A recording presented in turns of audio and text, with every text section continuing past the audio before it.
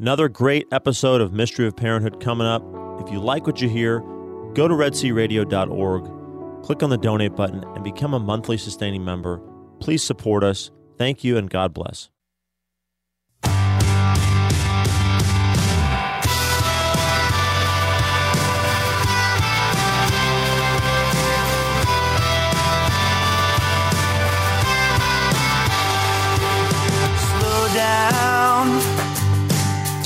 All right. You know what that means. You are listening to the Mystery of Parenthood, and we're excited about today's show. But as we begin, we'll start as we always start, with our prayer. In the name of the Father, and the Son, and the Holy Spirit. Amen. Lord God, from you every family in heaven and on earth takes its name. Father, you are love and life. Through your Son, Jesus Christ, born of woman, and through the Holy Spirit, the fountain of divine charity, grant that every family on earth may become, for each successive generation, a true shrine of life and love. Grant that your grace may guide the thoughts and actions of husbands and wives for the good of their families and of all the families in the world. Grant that the young may find in the family solid support for their human dignity and for their growth in truth and love. Grant that love, strengthened by the grace of the sacrament of marriage, may prove mightier than all the weaknesses and trials through which our families sometimes pass. Through the intercession of the Holy Family of Nazareth, grant that the Church may fruitfully carry out her worldwide mission in the family and through the family. We ask this of you, who is life, truth, and love, with the Son and the Holy Spirit. Amen. Holy Family of Nazareth, pray for us. St. Michael the Archangel, pray for us. St. John Paul II, pray for us. Holy Spirit, come. In the name of the Father, and the Son, and the Holy Spirit. Amen. Whoa, some ad-libbing there, some additions. I don't know, I felt like I need that, so I needed to throw the St. Michael the Archangel in. Yeah. It's always a good one to do anyway. And then, of course, of invoking the Holy Spirit. Need that one. That's never going to be a bad thing. But anyway, so last week we were talking about Thaddeus Romansky here, by the way, folks. Oh, I'm sorry. You don't know my name. That's okay. That's Thaddeus Romansky. It's no problem, Trey. That's all right. No worries. We're just in here. So used to having Thaddeus around, but and so grateful because he always has. I'm like your shadow, dude. Your shadow. Hey, the wind beneath my wings. Oh, stop! Oh my gosh, it's getting deep in here, guys. It's getting really deep in here. Yeah, real deep. But we were talking about the need to help our children, participate actively in the Mass, and that begins with kind of the what goes on in the home, and we're really spent a good amount of time kind of talking really more at a 10,000 foot level of what's going on in the Mass, and I think it's important. Last episode, mm-hmm. And talking about how that we're offering our own thoughts, words, deeds, sacrifices, etc., together with the sacrifice of Christ, and that within that we there's never anything that's that's lost, no pain, no suffering, nothing that's lost if we unite those things with Christ Himself, mm-hmm. Particularly in and through the Mass, mm-hmm. and the sacrifice of the Mass. And I think we were ending with the need to offer it up, and I was joking about how my mother. I don't know how many times I heard offer it up, but same with mine growing up. Yeah. So anytime something bad happened, any pain you had, any disappointment, offer it up. But I think, you know what? My mom was great. I think we all could do better, in terms of helping to understand. I'll never forget it. But we need to connect the dots, maybe. And she may have done that. I may not have been listening for the pain or whatever. But we don't need to wait for I don't think we need to wait for the pain. It should be something that's ongoing. This sense of self-offering, because love, like we said in the last show, is self-gift, and to give our very selves for the sake of another. God deserves everything that we have, and so we're meant to offer ourselves back to him along with all the things that he's certainly aware of. Another term I love that's similar is self-donation. Sometimes you'll come across that term, and that has a really beautiful sense to it of, we donate our time, we donate certainly our money to things that we, causes that we care about. But that idea of we're donating ourselves to God. We're giving ourselves because when you make a donation to an organization, you're saying, okay, take this material gift or this monetary gift, and you guys do with it what you want to do with it. I'm entrusting it to your care. That's kind of the sense that donate has. And so when we apply that to, I'm going to donate myself to Christ.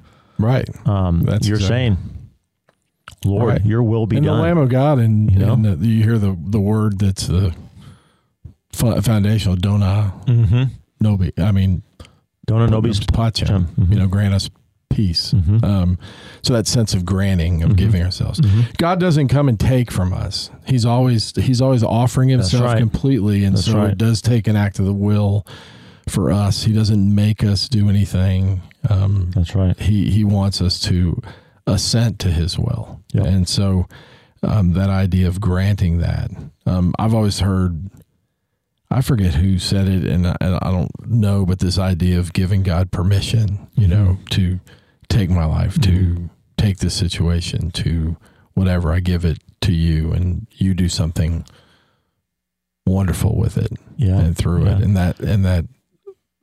that can be anything. I mean, I think that we tend to think that what God wants is something magnificent, and the magnificent thing has already been accomplished. Christ has done it. It's our job to take instead of the magnificent, and sometimes the magnificent comes, but the more like the mundane, and offer it. The washing the dishes when you don't want to wash the dishes, or literally those small things. And that's a good place to pick up with the essay today, because it's really about like you're saying, the mundane actions of love, which we said last time, what is an act of the will.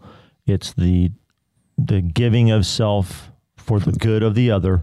Right. And so, part of what he says after this, and again, that kind of stems, the last thing we talked about was that, the conditions for living true love in everyday life are the conditions for full active participation in the Mass.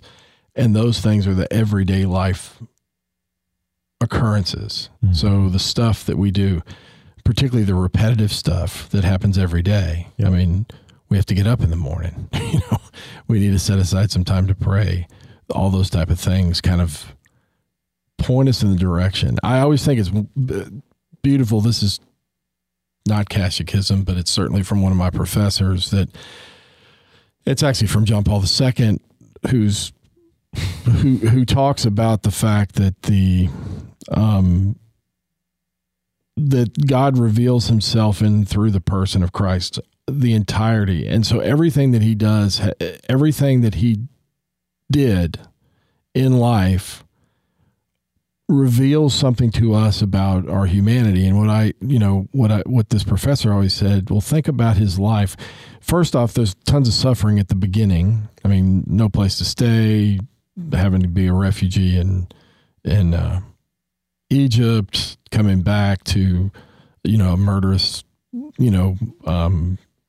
king, all those type of things, leaving because of the murderous king, who's the father, I guess, of the one that they come back to. And all those things are suffering. But then there's this, from the time that he's found in the temple till he starts his earthly ministry, the wedding feast at Cana, you've got about probably 18, 17 years there's nothing. I mean, you don't hear anything, you don't know anything, no record. And the professor always said that in and of itself is something that God's revealing to us about us. Of the 33 years, more than half, and probably closer to about 90% of his life is either it's uneventful from the standpoint of a human thing. There's things that aren't going on. Well, what's going on? He's working. I mean, he's going to work with his dad, with his foster father, St. Joseph. He's doing what anybody else would do. And we can kind of get that from even the response when he goes back to his hometown and he starts preaching, and they start off being excited, but then they say, wait a second, isn't this the carpenter's son? I mean, they know, how's he special? So you can actually, there's an absence of that being anything said, but you can tell by the response that they knew him to be the carpenter's son, somebody who probably was working as a carpenter, doing what his father did every day. And so there were no miracles going on. It was the ordinariness of it. And if you take that as a percentage of the whole of his life, it's more than half, maybe as much as 90%, which reveals to us that most of our life is not in the spotlight. Most of our life is just doing the ordinary stuff, getting up and going to work, coming home, making dinner, taking the kids to baseball practice, just things that everybody else is doing. And doing it again and again and again, little vocabulary here, quotidian, daily. Ooh. Oh, wow. Yeah. Right? Without any reward, without any pat on the back, without any nothing. My point here is that he had many, many days of doing these repetitive tasks, daily tasks that there's no record of, and so therefore there's no recognition of the fact that he did them well. He did them faithfully. So there's, I think, what your point of, it's telling us something about ourselves, is that we should be ready to live a life where we're doing our job and kind of doing what we're supposed to do without any record, without any recognition, without any fanfare. Right. And that there's something taking holy. Pride in doing it. Right. There's something holy about that. Yeah. I mean, the holiness himself did that. And so the world says, that's good, you need, well, it's stolen, but from borrowed. Yeah. Which is great, because the church says, it's there for that. But I think it's important to remember that we can live in a completely ordinary life by human standards and yet grow in tremendous holiness as a result of doing the things we're talking about, of offering those things up and creating a home that allows and recognizes that, hey, this is life. I mean, people always talk about the repetitiveness of the Mass, that you can go, but there's something, if we embrace it, there's something comforting about knowing what's coming next, knowing what's happening. Mm-hmm. And fortunately, God is a God of that, because days generally start the same way and they finish the same. The sun comes up and it gets warmer, and then it gets dark, and then, rinse, repeat. Right. And so this buying into that there's value because Christ shows there's value, because there's not a thing that he did in his life that doesn't have value. And therefore we can take from his being the way, him being the truth, and him being the life, that we should embrace the fact that, hey, most of our life, nobody's noticing. That's why I think there's going to be a lot of saints in heaven that are moms that didn't do anything. But I mean, the only thing they did was, create a beautiful home and raised, invested her life and gave her life away for her husband and her kids, or dads that didn't do anything, extraordinary. Yet we're going to be surprised that the very ordinariness of life is meant to be where holiness occurs. And we learn that from him. So that's what the Mass is. And so to be fully and actively engaged in the Mass is to bring all of that stuff, even if it's repetitive, back into the Mass and offer it.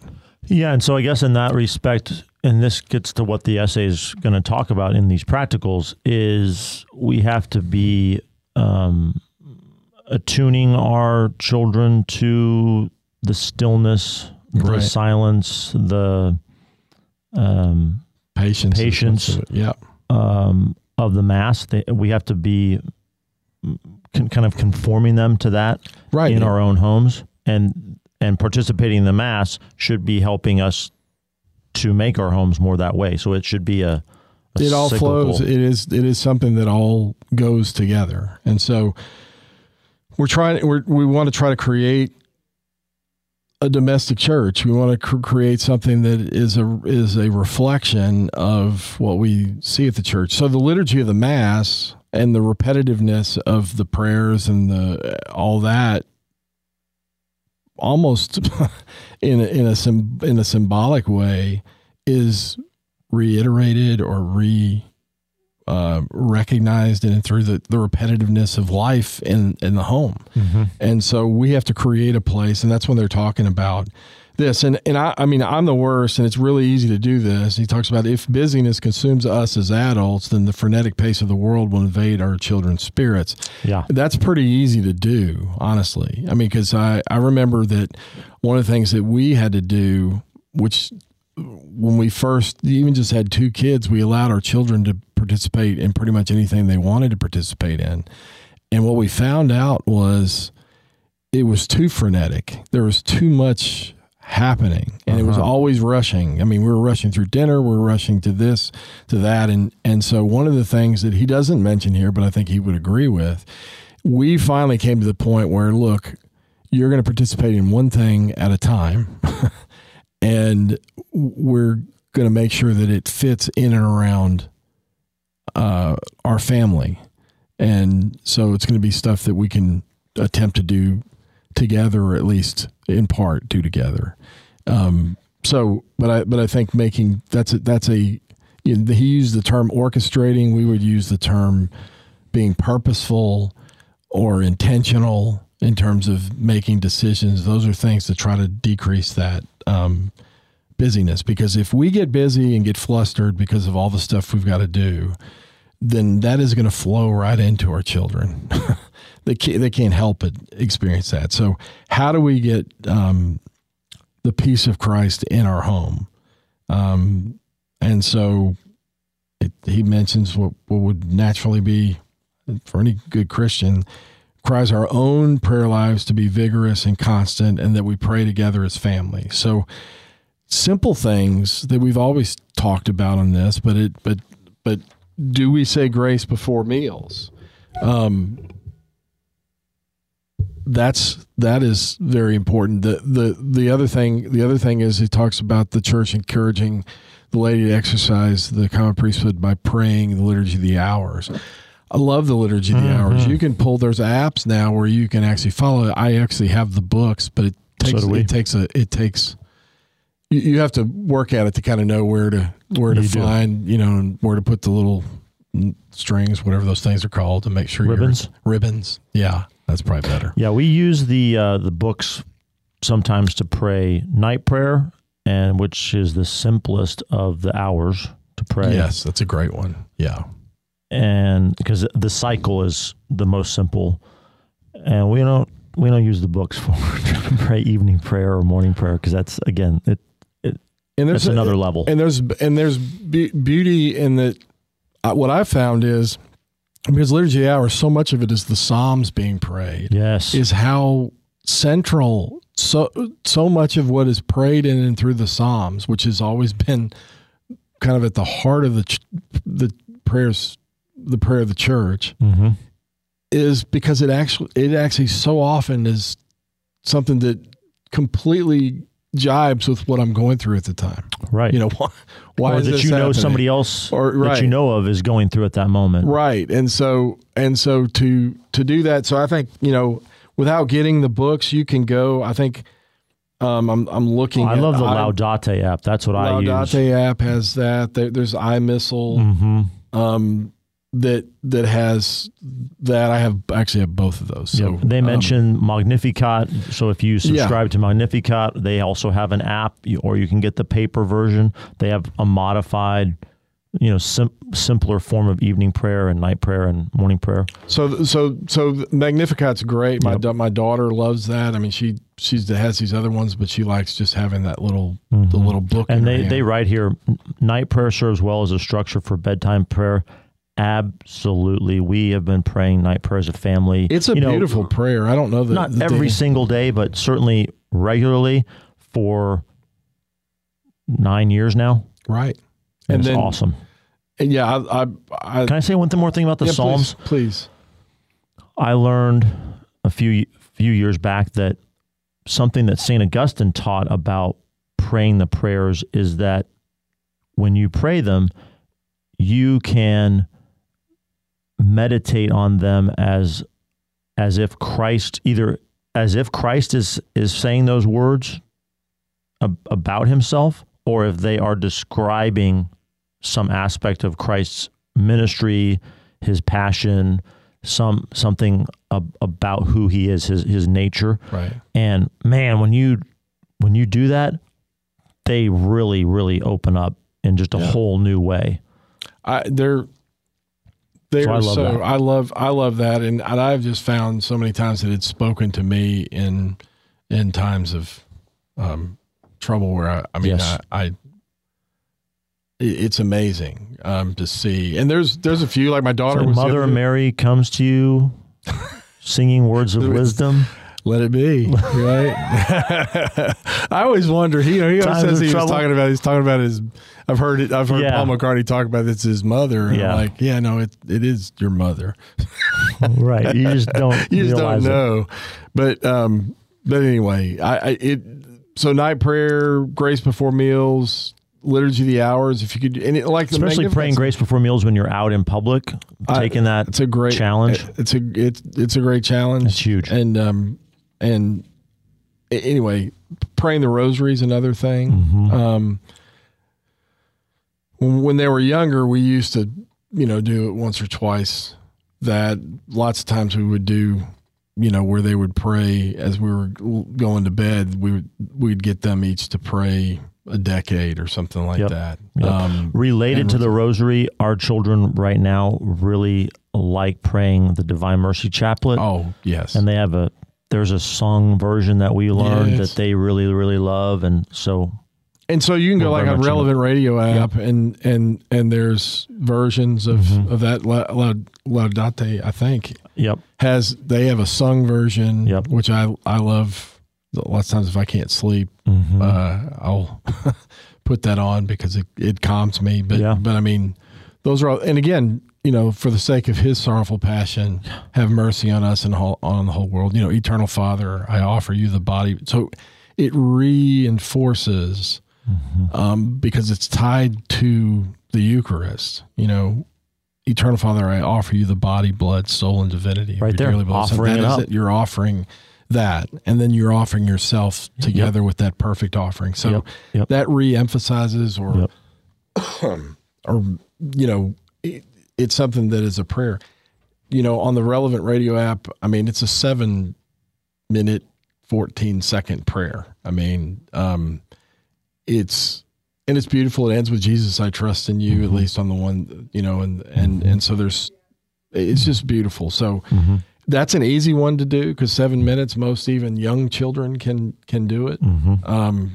The sung one, I think, is a little longer, but it is. But anyway, it also mentions, which we think going to daily mass, particularly when they're younger, allows for them to learn kind of how the mass goes, and it's generally going to be 30 minutes as opposed to maybe an hour and 10 minutes. Right. So as they're younger, to learn about the mass and to go to daily mass, plus it's a smaller gathering typically. And so, and it also, you need to tell them, my mother, I can remember her saying, do you realize there's a mass going on all the time across the world. There's not a time when there's not a mass going on as you go through time zones and around the world. It is a perpetual offering, literally, because the way the world turns, if it's midnight here, it's noon somewhere else. Right. And anyway, I think that's a beautiful truth as well. So going to daily mass lets them know that it's not just a Sunday thing, that this is actually available all the time for us if we want to. And Sunday's an obligation, but these other ones are great opportunities. Anyway, so then, he talks about a rhythm of peace. It's worth, prayerfully considering placing significant limits on television. And I think that just to allow time, there's a lot. There's time for prayer if you put limits on television. There's also time for interaction, because I've run across, to be full disclosure, there have been times when I've used television or putting something on. And again, moms, dads, there's a time for that, assuming that you're monitoring what they're watching, and making sure it's quality, or at least not a negative thing to watch, to buy some time for a nap or just rest to settle down. But to get in the habit of that always being the answer promotes something that's not good to the communion of the family, because people, particularly now, it's even worse, because back, it was even bad when I was younger, because you could turn the TV on and watch.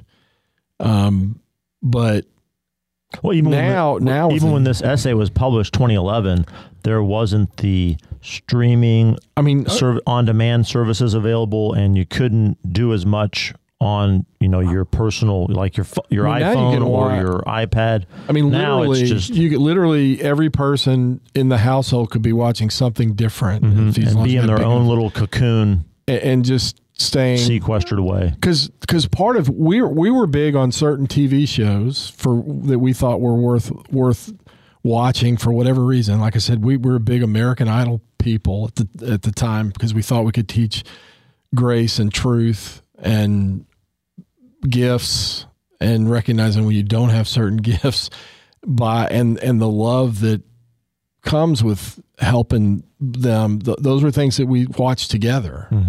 And so to try to find things that you watch together, not as a bunch of individuals, I think is helpful. But what he's getting at, and I think it's true, there's got to be downtime from that. Stephanie would say you got to deal with the three-dimensional people. Right.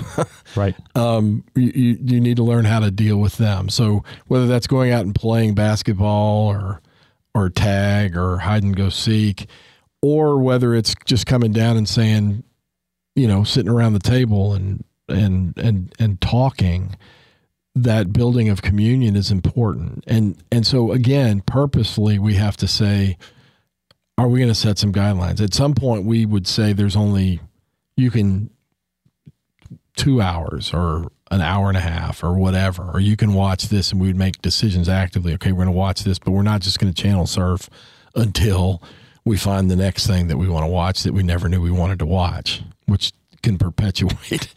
That can go on forever, particularly now with as many channels and things that are available. It's easy to find something to occupy all of your time separate from other people. So I think this couple sentences is just take it to the bank. Our children naturally aspire to infinite knowledge and love, but marketing and advertising executives want us to scratch our every consumerist itch, and this attitude also reflects the dominant sexual culture. Yeah, 1,000 times yes. Yes. And you have got to, I think that if someone is not approaching the media consumption of their family with that understanding in mind, that they are really, they're opening themselves up to being manipulated, frankly. Right. And leads us to where we do have to that idea of sacrifice. Sometimes we have to say no to things that we could say yes to, only to say that we can say no to it. Not even just because it's like, okay, well, if I choose that, the cake and the eating it too, that's one or the other. But sometimes it's just I'm going to choose not to, just to say I can say no to it, to show that I'm the master of it and it's not the master of me. Because there are things that by themselves may not be, bad for you, but if you get too attached to it, that's why fasting and that's why Lent is so important, and even Advent, to try to, can I do without that for some period of time? We're kind of almost to the nth degree with this attitude towards television and media generally. I mean, when we do watch something as a family, we turn off the TV during the commercials. Right. Or we mute it at least, and that sometimes drives other people bonkers when we have people not from our family who come over to our house to watch a football game or something like that. But we just, I really believe that, TV especially was always, there was a sociologist, I think, who made the point that, the commercials have always been the point of TV. The shows are there to get you in front of the television so that the advertisers who are paying for those shows to be there can put you and get you attracted to the products. And so you just have to. Well, nowadays, in a lot of cases, you have some technology that's available to you. Like for sports, lots of times I won't watch from the very beginning to give me time so that when I get to a commercial, I can fast forward through it. Yep. And I know if you wait about 30 minutes, you can pretty much get through the whole, unless you have the A&M LSU football game that goes to 7 overtimes. Sorry about that. But anyway, but I think again, it's being purposeful, being savvy, being cagey, being purposeful. Yeah. And most of the kids don't want to watch commercials anyway. Right. I mean, they'd rather just go through. But nowadays you have lots of options. I mean, so I'm not this is evil. It's our use of it that can be evil or can open ourselves up to evil. Absolutely. By not being in charge of it. Right. And so we have to, again, be purposeful about that. So what do we watch? Why are we watching it? And sometimes the answer can be because it's funny, as long as it's somewhat wholesome. It's good to laugh together. It's good to do that. There's nothing wrong with that. But then there could be other ones. I mean, I'm enjoying The Chosen right now. I mean, I've enjoyed that because it's at least to date, it's historical fiction. You see their interpretation of what's the backstory, and it's not scripture. It's not that, and there may be other things, but if you take it for what it is, it's like, oh, that's pretty cool. Don't know if it's true or not, but it's pretty neat. Like last night I watched, just by the way, but it's kind of fun. But when you're watching something like that, if you engage your children in it, you can, it really opens up the possibility to talk about this. So like Nathaniel, the one, the line when he, what good could come out of Nazareth, and then he meets Jesus, and Jesus says, I saw you under the fig tree. And you don't know what he saw, but you know that there was something going on because Nathaniel, you are the Son of God. When he saw that, well, they actually show they show what happened under the fig tree. So what they think, they speculated. So this guy's he's a big time architect for the Romans, and he has a major thing that he ends up losing his job. He's like, has made it up to the top, and he said all I've ever wanted to do was build these beautiful synagogues. And so I'm just using this as stepping stone. Well, he loses his job because there's a disaster where something he built crashes down. Mm-hmm. And so he takes all these plans and he goes out underneath a tree and he starts to pray. And he's actually praying the Psalms, which is cool because if you know the Psalms, he's praying the Psalms, and he pulls out his plans, and he said, I did these for you. So he's talking to God. I did these for you, and it's apparent you don't want me to do it. So he burns his life work, stuff that he had never worked on, but he was saying, I'm going to do this for God. He burns it. Wow. And that's when he goes and meets Jesus, and Jesus said, I saw you under the fig tree. Mm. And so he heard his prayer because he's saying, answer me, help me find it. And so to have a show like Lovely. That is, whether it's true or not, it does give some thinking about what that is. Those are things that are worth, you could talk to. God hears you even when it's bad. He's going through everything that he's ever worked for is now crumbled. Mm-hmm. Mm-hmm. And so you can pick things like that. Right. Or you can pick a silly show, as long as it doesn't matter, but be conscious of what you're doing to create that. And part of that consciousness needs to be, it can't be all the time. Right. You have to set aside a time, to do that. We've had our gospel meetings, get on the same page, people. was Stephanie's moniker. So we would have certainly weekly and maybe a couple times a week where everybody came together. What's going on? Make sure you're all on the same page.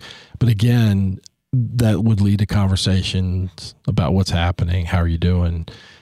That needs to be something that's as structured as, okay, well, American Idol's coming on at 7 or whatever. You need to make that time. So be purposeful on that. So part of peace is unplugging that. He does mention the constant noise and trivia destroy the taste for prayer. Our ability to see everyday life as something to be offered up to God, and our recognition of the deepest hunger in us for God's true love. So it's destroying that if we're constantly listening. So do listen as you go through, because if you pay attention, can you hear the birds outside, or is there always something going on? The kids running around is one thing, but I'm talking about, is there always music going on? Is there always, something happening, or are there moments where it's just quiet? Those are some of my favorites. That's why I try to get up early in the morning. Mm-hmm. Let's see. Talks about the role of beauty in the home. Yeah. Filling our homes with statues. Yes. Reproductions of great art, great books, classical music, crucifixes, maybe even incense during bedtime prayer. Let me tell you about something so neat that happened on Sunday. And we were driving to Mass. I got in the car, and the local Christian radio station was on in the car, and that's fine. And the Robin and the kids like to listen to it all the time, and not disparaging what they do at all. But I don't know, it just flashed into my head. I picked up my phone and plugged it into the stereo, and I found some Gregorian chant, and I just put that on, and it instantaneously changed the mood in the car. And there was not a word spoken the whole way to Mass. It was just quiet, peace. To me, it felt like that people were really contemplating why we were in the car together, where we were going, what we're about to go be a part of. And now, would that happen if every week we put on Gregorian chant before we went to Mass? No, it wouldn't. It would become part of the mundane, and the kids would start to tune it out. But dropping it in like salt, exactly, not too much, but can really have it make a difference. Expose them to things that they would not naturally come in contact with. Is important. Again, that's part of being and try it. Sometimes it may be problematic or it may cause a problem, but you might be surprised at if you are prayerfully trying to do that to add something to the equation. So I just throw that out there as that their suggestions about beauty. Yeah, it really works. It can really, really make a difference. So yeah, he's got they throw some big words. So I highlighted this. Beauty draws out of the mundane and the self-regarding into the vertical slipstream of transcendence. What the heck? Vertical slipstream of transcendence. Yeah. I mean, it's a.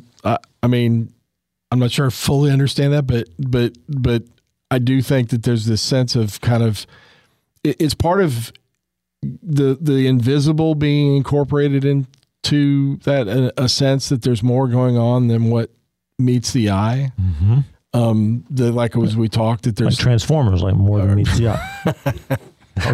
Well, you could actually talk. I mean, you even could talk about. You could even use that hypothetically to talk about. There's more than just what we're seeing. Yes. And that adds to the transcendence, the sense that, but it doesn't dismiss what's going on. And I think that's the Catholic way, the punchable way, mm-hmm. the matter matters way, that to be transcendent doesn't mean to just unplug necessarily from life. Maybe need that to some extent, but we need to also be willing to reincorporate it into the everydayness. So driving to church to add Gregorian chant once in a while is that to do to put on a relevant radio app or whatever and do the Divine Mercy Chaplet or mm-hmm. anything like that. So, but I think that's great. Having great books around, our kids, particularly if you're not letting them be on TV and they're just sitting around, they will pick up books. It's amazing. I mean, they'll pick up and, oh, what's this? Maybe you need to encourage them that. Every room, we just hung up because we had some painting, but it should have a crucifix. Yep. And it should be something that we know where they are and reminds us of that. So he says incense during bedtime. I've never done that.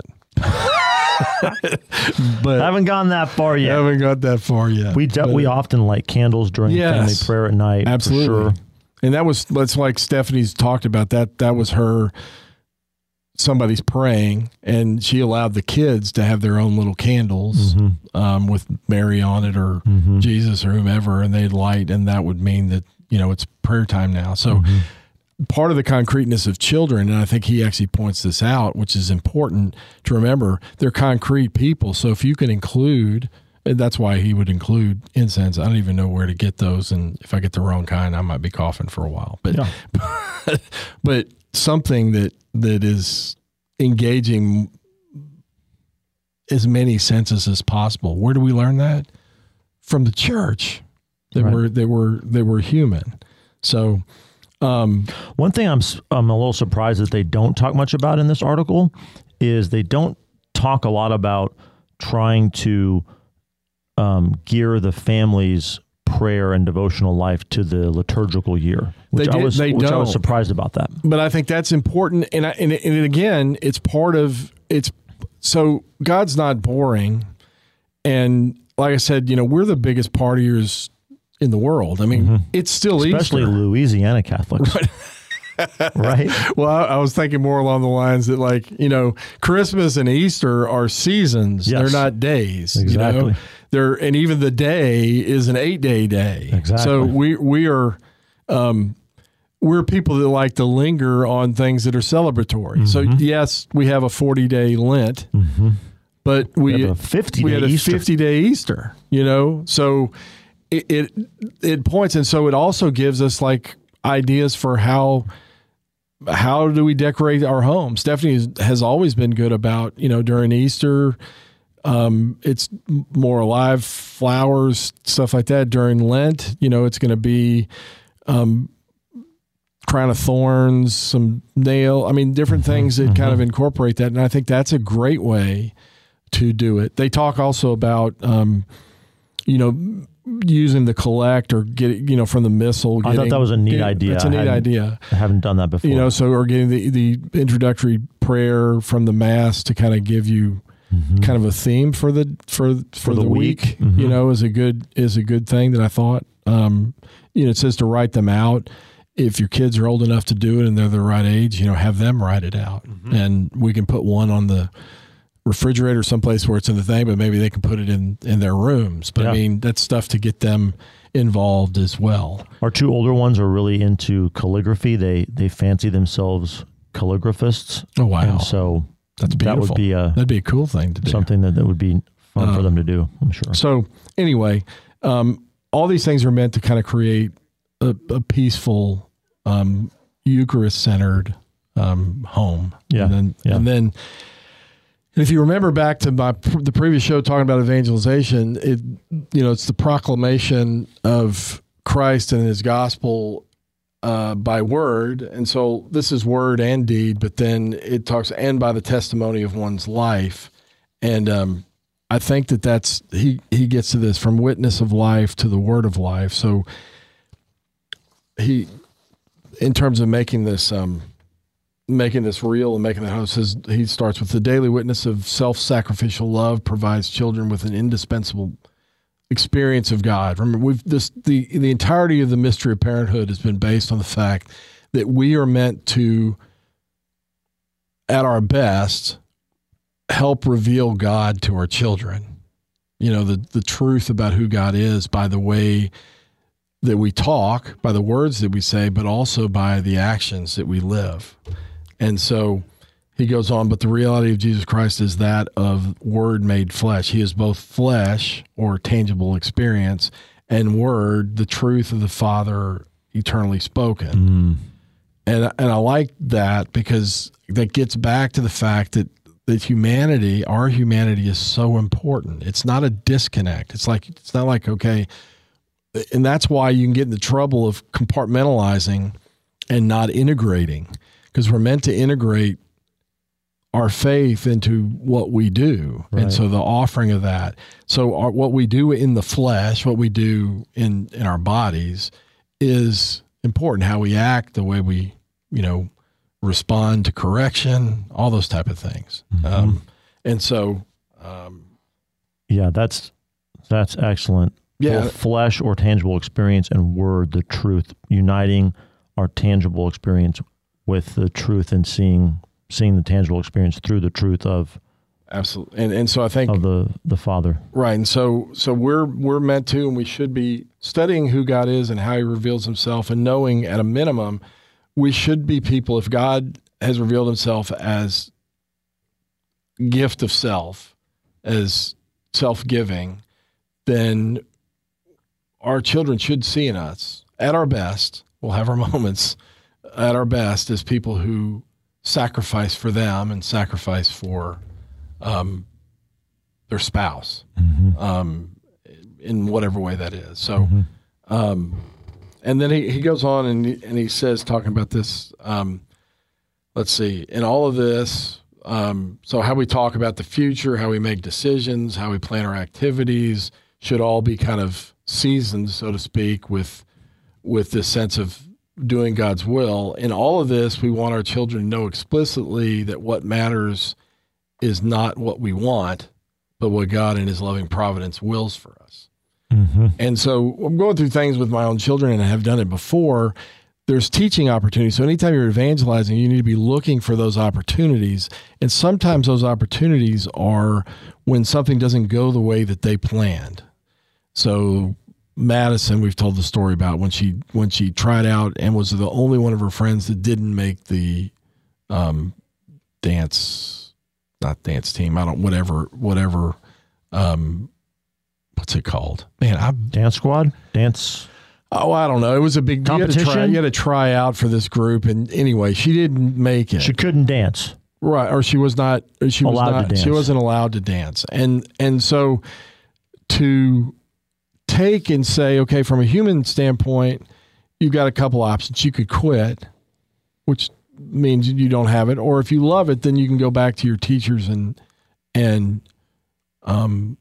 ask them, how do I improve? So you can help them on a human level, right? You can take failure and say, okay, failure is not failure unless you don't learn from it. Mm-hmm. But then from a vertical aspect, from a God being involved, we talked to her and said, this is for something. This is going to bring something better out of you as a result of that, and helping to take a moment and use words to link it with the truth, which is God has a plan for your life. Well, now she's captain of the Rangerettes. She's leading a big high school in the Houston area in dance. I mean, that's what she did, but that has always gone back as something that I think is important to remember to help them connect the dots. So, anyway. And then I guess the last thing is, and we should always do this, is gratitude. Thanksgiving is what the Eucharist is, right? We're meant to be people who are grateful for what's happened, the good, the bad, and the ugly. And so we need to make time to think about what we're thankful for.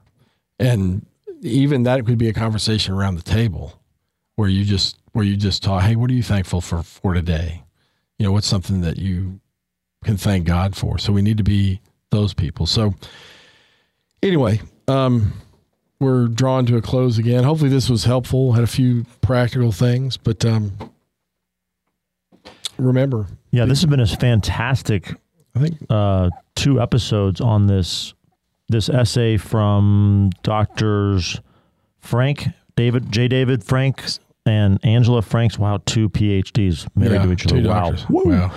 The Fountain of Love, How Parents Form Children for Prayerful Participation in the Eucharist. We'll link to this PDF in the show notes when we podcast this episode, and hope it's been a help to y'all. Hey, remember, pray, parent with a purpose, and prepare for God to amaze you. Promise He will. God bless you guys. Pray for me. Pray for us. Pray for you. Bye.